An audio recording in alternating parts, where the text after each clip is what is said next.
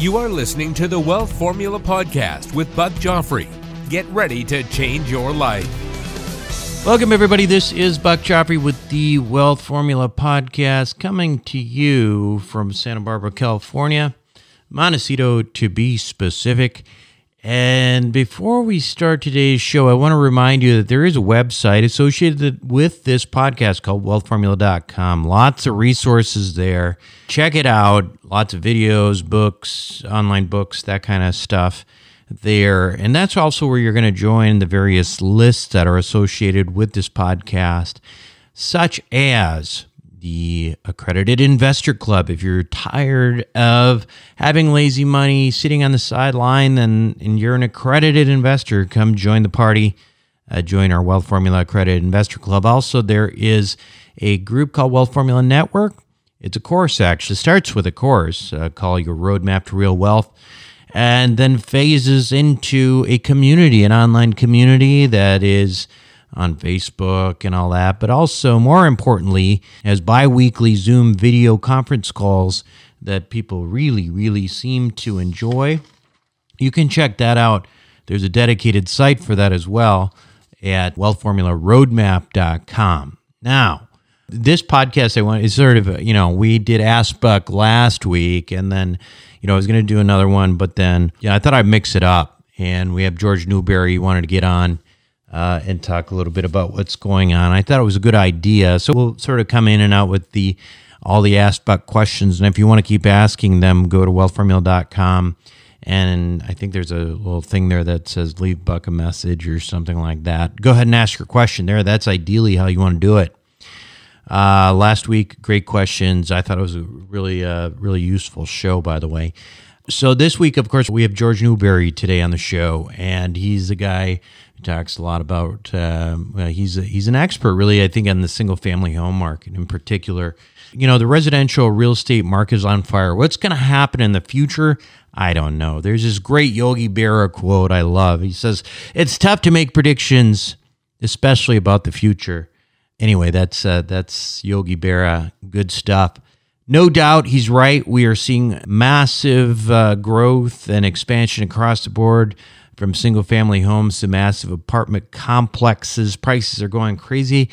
And I'll tell you, these are different animals too. I'm not an expert on single-family homes like George at all. I don't understand them. They're not rooted in, net operating incomes and cap rates and stuff like that. However, I can comment on larger residential real estate. And as you know, cap rates have gone down. They've gone down a lot. And it's because mortgage interest rates are also at historic lows. I mean, this is just math, right? This stuff, it just doesn't just happen. People say, it's low cap rates, and I don't wait till there's high cap rates and buy then. But what is it anyway? What is this whole cap rate thing? It's basically following interest rates.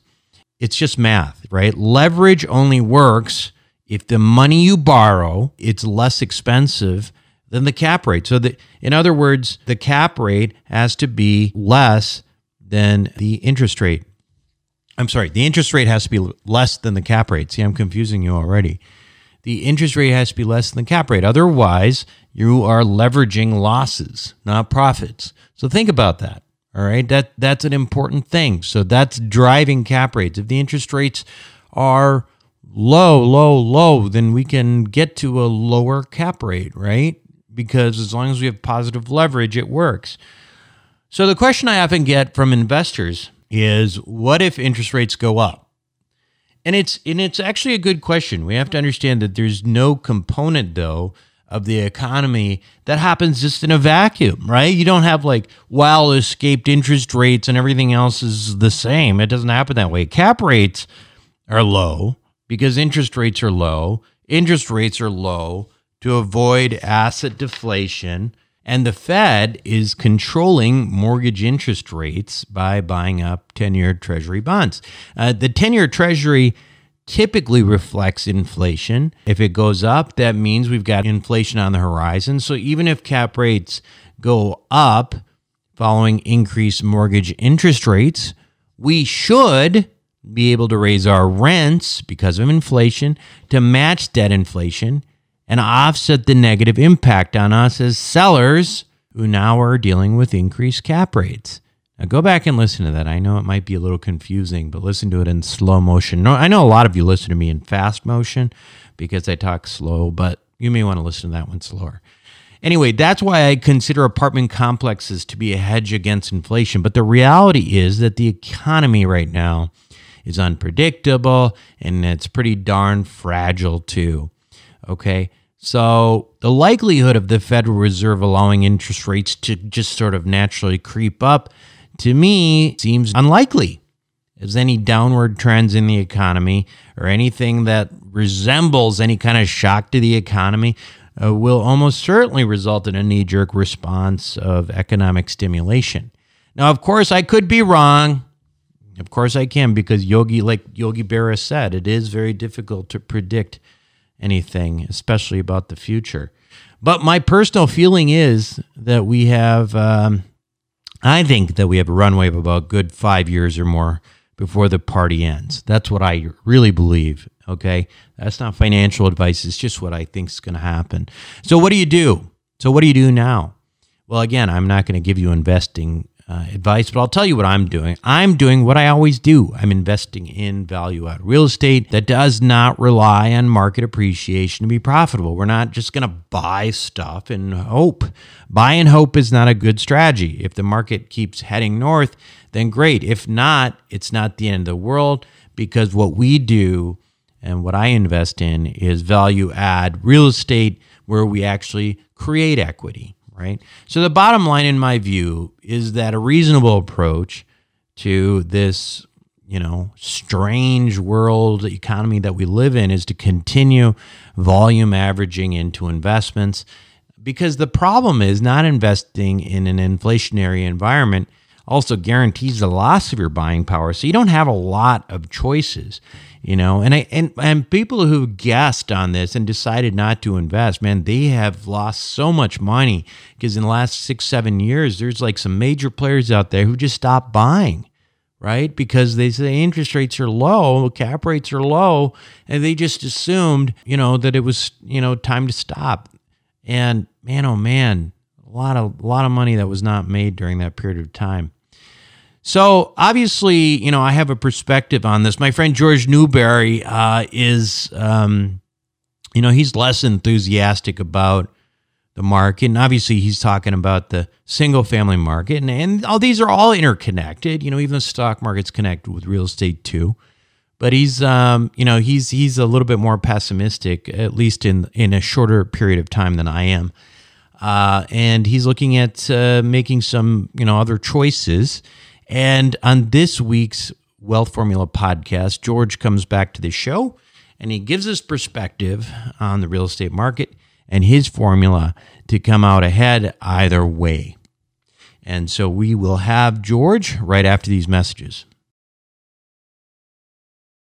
Welcome back to the show, everyone. Today, my guest on Wealth Formula podcast is George Newberry. You've probably heard of George before. He's been on the show, I don't know how many times, certainly a record for the number of appearances on Wealth Formula podcast. He's been a supporter of Wealth Formula podcast since the beginning, even when we only had 5 or 6 listeners. Of course, he didn't know that at the time, so it didn't hurt him.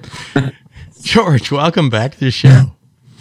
Thanks, Buck. It's a pleasure to be back. I'm trying to put my distance between myself and the second place guest in terms of number of appearances on your show. I don't even know who that would be, honestly. So it's probably me. I mean, I only second place. But how's it going? Obviously, George, we know you as as the founder of probably most well-known to everybody is the founder of American Homeowner Preservation, which became AHP Servicing, then pre-REO. So you are in, of course, the business of ultimately of non-performing notes, non-performing properties, and all that stuff. So let me just ask you, what the heck is going on right now? We just came off the pandemic and all this stuff. What's going on in the real estate market?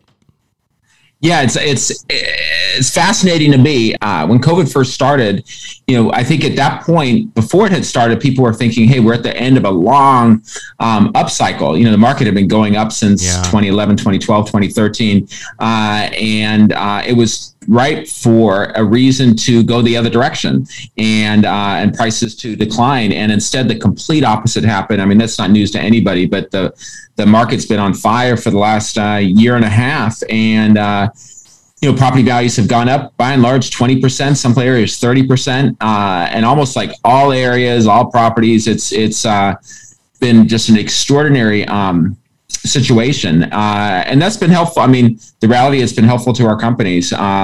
What's happened? The beginning of COVID was challenging, as it was for everybody. But I have to say, I'm growing increasingly concerned that there will be a downturn.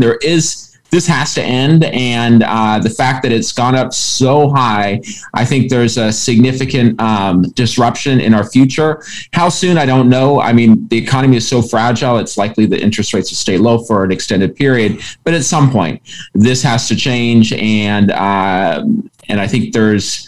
Probably the most at-risk buyers are probably those buying today, especially on those properties that have appreciated the greatest in the last 18 months.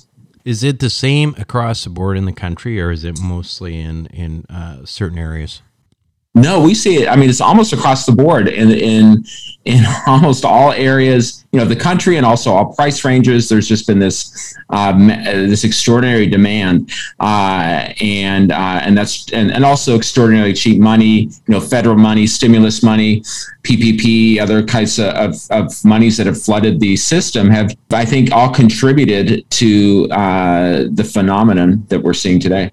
Yeah, and it's interesting. So this is I remember, I think last time we had you on, which wasn't that long ago. I mean, it was more sort of in the heart of the pandemic, but I think you were anticipating sort of the opposite, right? You were anticipating then, because of historical precedents, that we would have a lot of, a lot more REOs, a lot more distress in the market.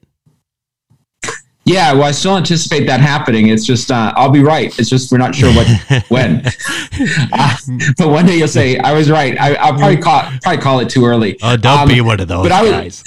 But foreclosure moratoriums are still in place in many parts of the country. They have started lifting in some states, but that is, kind of holding back inventory, and keeping, creating scarcity, which drives values up, demand and values up. So that is there's a lot of unknowns. I think for everybody, it's hard to predict a market where there's a lot of, I would almost say, artificial factors in play. These extremely low interest rates, foreclosure moratoriums, things that usually aren't weaved into the equation, or now you have to kind of weave them in. And even when these foreclosure moratoriums end, it's going to be interesting to see. I don't think there's, and in fairness, some of them have already ended, but we have not seen a mass start of foreclosures. I think there's huge pressure, and rightfully so. There's huge pressure from regulators and our governments to do everything we can, even once the foreclosure moratoriums lift, do everything we can to keep families in their homes. And I think there's already a decent amount of federal money that's earmarked to support those efforts and maybe help families catch up on some of their payments, or do other things, to incentives to servicers to do mods. I think these are tools that are likely to come into play. And even once all the moratoriums are lifted, and foreclosures could all start in mass, I don't think we'll see that happening. So that could extend this for another 6 to 12 months, even once there's no barriers to foreclosure. Single family houses are a lot harder to understand for me, and because there's really no, you don't really deal with cap rates and all that. I mean, it's really what people anticipate they're worth, right? I mean, so it's challenging, but certainly one of the things that I think and you mentioned this, what's driving the market here is really, really cheap money, really low interest rates, right? Absolutely. The challenge to me is trying to understand, I don't really see interest rates, going higher for some time, right? And so with that in mind, you mentioned obviously you've got the moratoriums and all that, but you also have a lot of interested investors, a lot of free money flowing out there. This thing could last a lot longer than we anticipate. Yeah, it could. I think but investors are also, a lot of what drives it is emotion, and people get nervous or get scared, and vice versa, get very comfortable, like many people are today. Some people who have just been investing the last few years maybe thinking this is easy. I mean, I just buy something and it goes up in value, I sell it or refinance it, and that's easy. But it's not always like that way. It's not always that way. At some point, there will be a downturn where just as easy to make money, it become just as easy to lose money. So although I don't see the factors like the interest rates, it's very difficult to raise them when the economy is as challenged as it still is, or at least many sectors are. So agreed on that, but it may be something different. It may be something that, like COVID, kind of came and most people didn't anticipate something like that. And so I don't think anyone anticipated the extent of it. What's next? What is the China Everglades?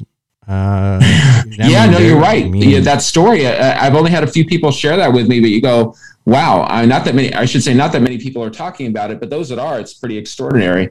And so let's see what is, what's the trigger event is, the inciting incident that turns us down. And it won't be something that necessarily that's a reasonable thing. It's something that comes out and all of a sudden everybody says, wait, this doesn't make sense. Because the reality is the prices that some buyers are paying today don't make sense. You can only justify it with the cheap money. So the payments may make sense, but the problem is we'll see what happened in last downturn where you had some strategic defaults. I won't say a lot, but you had a decent percentage of strategic defaults, people who could afford to pay their payment, but chose not to because in their mind they're saying, hey, why am I paying on a $500,000 mortgage when my property is only worth $300,000? And that situation is likely to return, and it's not going to return to the, I hate to say, but it's like a pyramid scheme of sorts. The real estate market where everybody wins, but that last group of people, the last buyers in, are the ones that take the hit. It all tumbles down. They start it over. And there's you could argue that, there's been a history of this up and down cycle where the last people in are the ones that take the hit. In fairness, some of those people, if they can hold on, they do well in time. Right. If you held on to your home through the 2008 crisis, chances are it's probably regained all of its value and then some today. But that's a long stretch. That's a good 13 years since 2008. Right. The interesting thing to me is that, we talk about this in normal times. I would listen to what you're saying, and that's just that's the cycles. He's looking at the cycles, but we live in really unusual times in terms of, fiscal, monetary policies, and things aren't doing what they would normally do. I mean, we just got through what should have been an absolutely devastating economy with the pandemic, yet artificial money, all of these creative means of keeping the economy afloat. Are you convinced that we're not in a place like that where we're just, I guess Marin Katusa, for example, would call this sort of a modern monetary theory where you just don't even worry about debt anymore. You just keep pumping money into the economy and keeping it afloat. Is this, are you convinced that we aren't in different times now and that this follows historical precedents? I'm not convinced. I'm not convinced that this is anything different. So every time we hit this high point and people look back and say, well, history has always done this, but this time it's different.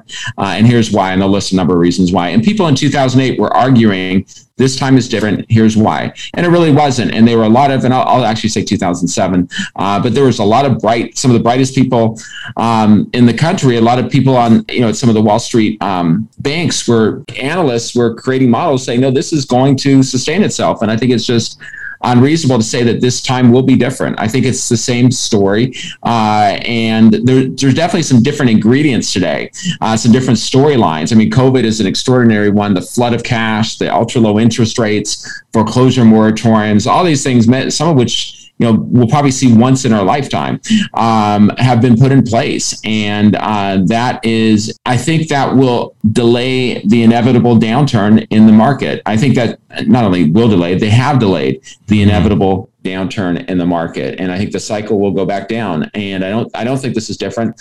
And I think people should prepare that this isn't different. If you're making investments, be cautious and think short term, I would think, because the longer term is there will be significant disruption in what's happening today. And if you think short term, if you can get in and out fairly soon, that works. If you're anyone starting a long-term construction project that's going to take 3 years today, I'd be concerned that at some point in that 3 years, the market changes, and all of a sudden, whatever you're projecting for the exit is going to be tough to achieve.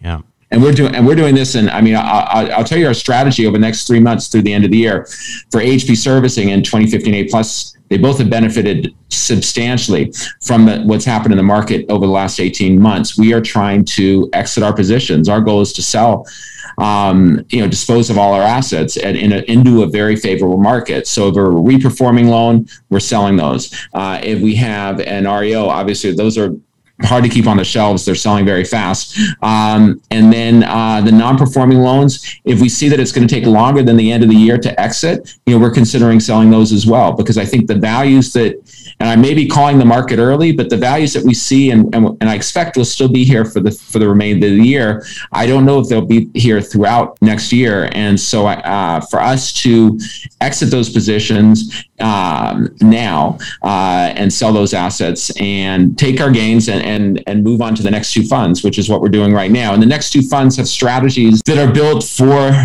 what we anticipate entering into that at some point in the fund's life will enter into a downturn. And how long are those funds? They're both 5-year funds. Mm-hmm. And I'll tell you the two strategies because it's what we think is the appropriate thing to do right now. So pre-REO is a marketplace for defaulted mortgages, and one of the big features of it is that we offer to finance investors' acquisition of defaulted mortgages with the investor putting 25% down, pre-REO financing 75%. And that's what we do. That's the majority of the money that we're raising through our pre-REO crowdfunding offering is to do just that. So think about this. The property value is $75,000. The property value is $100,000. If that's the case, in all likelihood, the local investor can buy that loan at $75,000, which is a 25% discount off what it's currently worth. For REO investors, very, very attractive.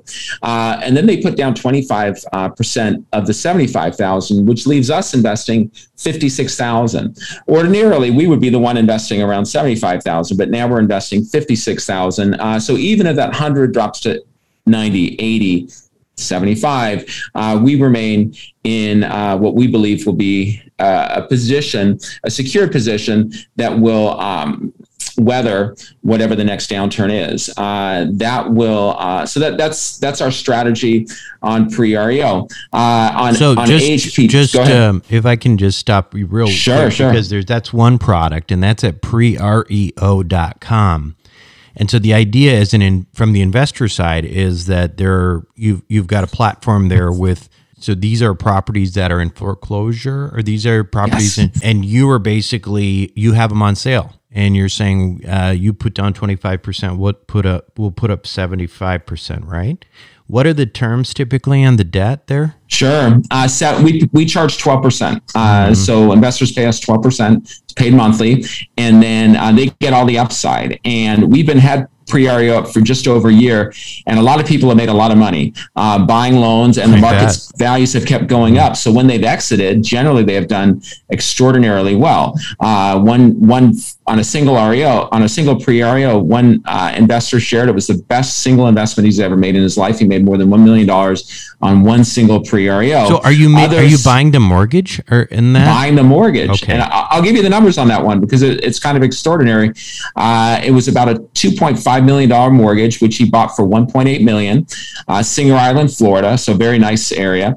And he thought it was worth about 2.5 when he bought it. He bought the mortgage in October 2020. But, a few months later, he called me and said, hey, It was tenant occupied. He was completing the foreclosure, and he said, "Hey, the broker thinks I can sell this for $3 million." He was excited about that. A few months later, the tenant, he paid $25,000 to the tenant to move out. He did some repair work to the property, and he said, "Hey, the broker thinks I can sell for 3.5." This is this market that's occurred over the last 18 months. By the time he put it on the market at 3.5, he had multiple offers, including one all cash at over $3.8 million, and that's what he sold it for. So by the time, deducting all his costs and expenses, made over $1 million in less than a year on a single asset. So that's extraordinary. And a lot of other people have made, put down $25,000, for their 25% down and then double their money. We said stories like over and over of this stuff. And that's great that people are making money on it, but it's also, I think, a direct factor of the extraordinary real estate market that we've been in. So they bought, and 6 months later, the value's gone up 10-15%, and that has contributed a lot to this. I think the risk is when it goes the other direction, then people could be facing. People need to factor in, hey, there's a chance that values go the other direction. What's exciting to me about PreArio is right now, today, the majority of the assets are being sold by third parties. So we have third parties that are coming to our site, and there's some large Wall Street backed hedge funds that are now putting assets on the site. And we simply earn a fee in the middle for being the platform, a program fee, and we also earn the interest when we finance. And 95% of the people finance. It's a very high number. Only a few people pay cash because they like the leverage, and leverage is very uncommon in the note world. So that's what we've worked out. And it's, I think, for investors, we pay out 12. We charge 12%. We pay out investors 7%. So you can see how we make money. We make money on that on that spread, which covers the expenses, also gives us profit. Okay, well, cool. That's at preario.com. That's certainly an interesting thing. And then you have something else you're doing. Talk sure. So we're also buying a title insurance company, and so it's called AHP Title. It's another crowdfunding offering, similar situation where we're paying 7% to investors, $100 minimum investment, kind of very similar to some of our prior funds and almost identical to PreArio. But there's two primary uses of the money. One is we're buying a title insurance company, so not a title agent, but actually the insurance company. And then we're also we're buying a title insurance company, which is in one state. We're going to expand it nationwide. That's the number one strategy. Number two is we're buying defaulted mortgage loans. So very similar to AHP Servicing, where we started a national mortgage servicer, and we also bought defaulted mortgages. But one big difference here, the defaulted mortgages that are being purchased or will be purchased by AHP Title will all be backed by our federal government in the form of FHA, VA, or USDA. So again, protecting for a potential downturn. To the extent there are losses on a loan that we buy, then there is the ability to file a claim with FHA, VA, USDA, and get reimbursed for all or part of that loss. So it is something which we see as repeatable and scalable and more predictable. Now, bear in mind, we buy these loans at discounts, just like we have always done. But we buy these at smaller discounts because the discounts are smaller because there's this federal backing, which covers all or part of any potential losses. And some of the losses, even like, hey, we buy a loan for 85 cents. We buy $100,000 loan for 85,000. We may only recover 90. Then we've gotten a $5,000 profit, plus there's $10,000 that we can file a claim on. Got it. Very cool. And that product is not quite out yet. No, by the time your listeners hear this, it's going live at the last day of August. And I'll tell you, the big reason we're going for the government-backed loans, or a big driving reason, is as an insurance company, we can become a member of we're eligible to become a member of the Federal Reserve Bank. And this will allow us to, this will provide us access to extraordinarily inexpensive leverage. Today it would be less than 0.5%. Wow. But they won't take just a regular non-performing loan as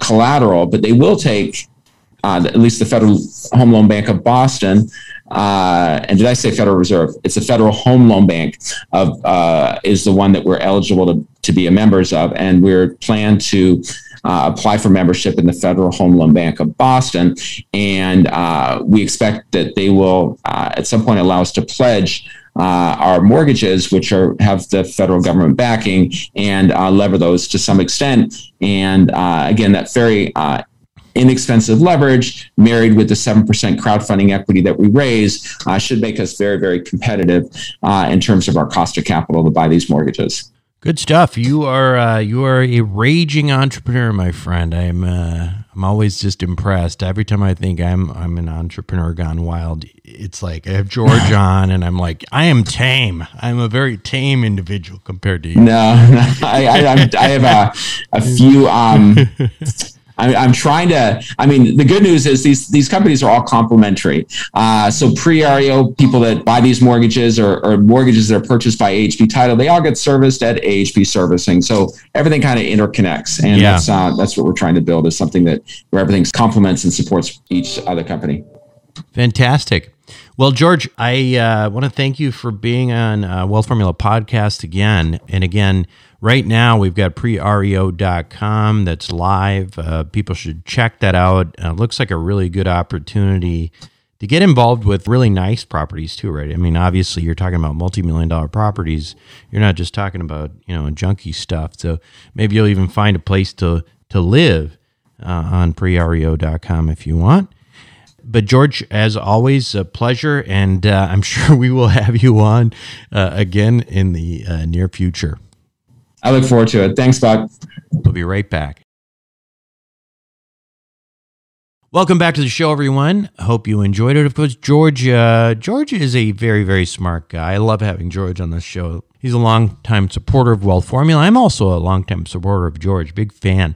He is the ultimate entrepreneur, and it's fun to watch him. At any rate, I think, what do you take from this? The thing that I would recommend that you do is I think you listen to a lot of different perspectives. Listen to me, sure, but listen to others as well. And if nothing else, what you want to try to do is try to piece the facts together and try to understand why people have the opinions they have. If you're listening to this show, chances are you're a really smart person. You're probably, some kind of a professional, maybe you're a doctor or a lawyer or business owner that's really savvy, whatever. This is not over your head. You just need to kind of learn what people are talking about and start making your own decisions, right? Personal finance, we've talked about it before, but it's really, again, it's personal. And handing this off to somebody and saying, you know better than I do, and, just do what you think, I don't think is a really great way to approach your personal finances. I really don't, because, think about the wealth advisors and stuff. They're not doing anything differently. And the reality is a lot of them aren't thinking at all. So listen to what we're talking about. Listen to what George says. Listen to what I say. We're not always going to agree on stuff, and make your own decisions on a way to proceed. For me, I just don't think I can predict the future. And I think that we're in a very positive asset, the direction the asset markets are up right now. And I think they're going to continue to be that no matter what the frenzy is over the next few years. And even if they're not, I think for me, the idea is, just buy and stuff and improve it and increase and create equity. We don't have to just sit there and wait and hope. Buy and hope is not a good strategy in investments. And that's what most people do. We want to do is we want to buy and create equity and create wealth. Anyway, that's it for me this week on Wealth Formula Podcast. This is Buck Joffrey signing off. Thank you for listening to the Wealth Formula Podcast. Visit us on the web at wealthformula.com. The information contained in this podcast are opinions, not fact. As always, consult your own financial team before making any investment. See you next time.